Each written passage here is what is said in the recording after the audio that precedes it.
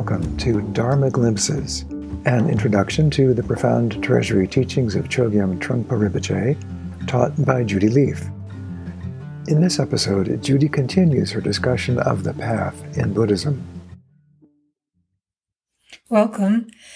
I'd like to talk further about the idea of path or journey, in particular the idea of entering the path of meditation or the Dharma is entering onto a path. It's starting out on a journey, and that journey continues throughout our life. And you can say, well, that's a simple, ordinary thing, but I think the notion of being on a path, of viewing your life as a path, really does change things. It adds some quality of inspiration to a tendency to just sort of get through things. You just get through the day, do one thing after another, and just barely trying to survive. And life can feel like that quite a lot of the time. But having a sense of whatever is coming up in life, whatever we encounter, the ups and downs or vicissitudes of life, they are a pathway. They're a pathway. They are a way for us to get somewhere, to go somewhere, to develop something, to learn and to grow. So much of being on a path has to do with viewing ourselves as people on a journey, viewing our life as a journey rather than some kind of burden or even something that gets lost entirely in the busyness of things, never stepping back and never looking at the bigger picture. What are we doing all together? You could say one way of looking at Dharma is looking at what are you doing all together in your life and why. The fundamental Buddhist path is very straightforward.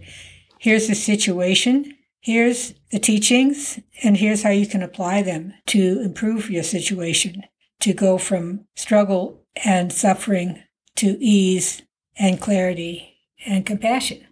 Fundamentally, just to go from more confusion and chaos to more clarity and calmness and openness.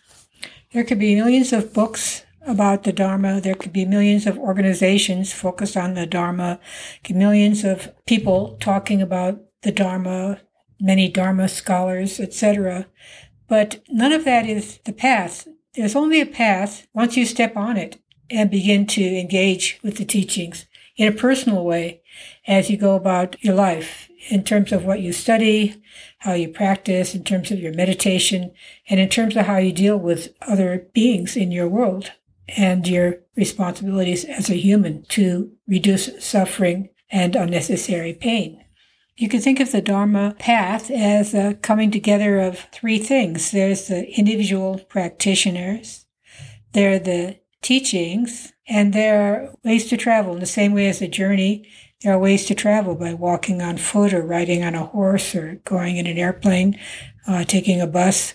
There are what are called vehicles, and that term is actually used, vehicles. How do you move along the path? How do you know where to go? How do you get instruction or directions? Where are the signposts?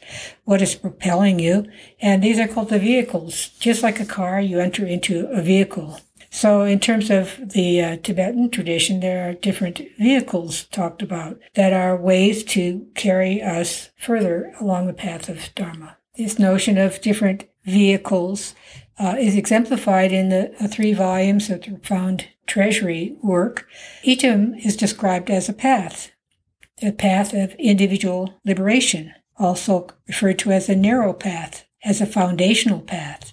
And there's a path of wisdom and compassion. And there's a path of indestructible wakefulness.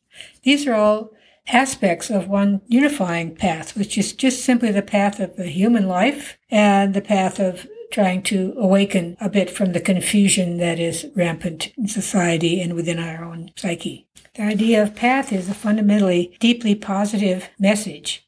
I mean, sometimes I think we feel we're stuck and there is no escape. There is no pathway. There's no way to deal with so much of what comes up in life. The notion of path is there is a way, and it's an invitation almost. There is a path.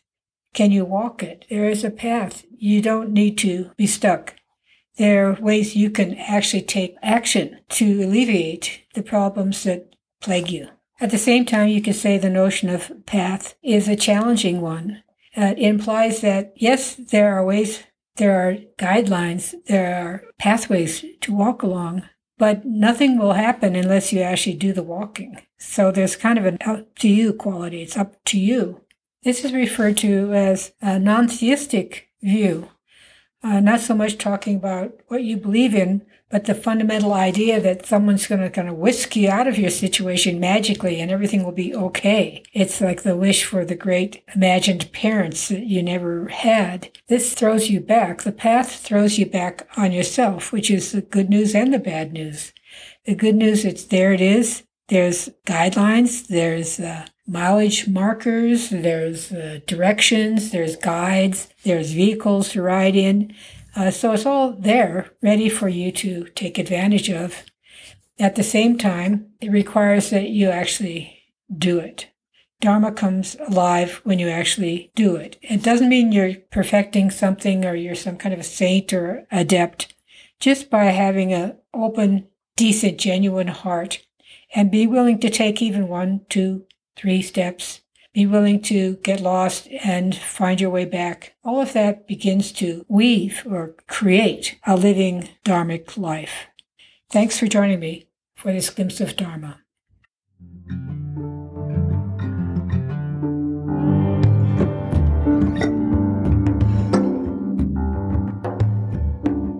This podcast is made possible through the support of the Hemera Foundation. To learn more about Judy Leaf's teachings, publications, and retreats, or to contribute to the support of this podcast, please visit judyleaf.com.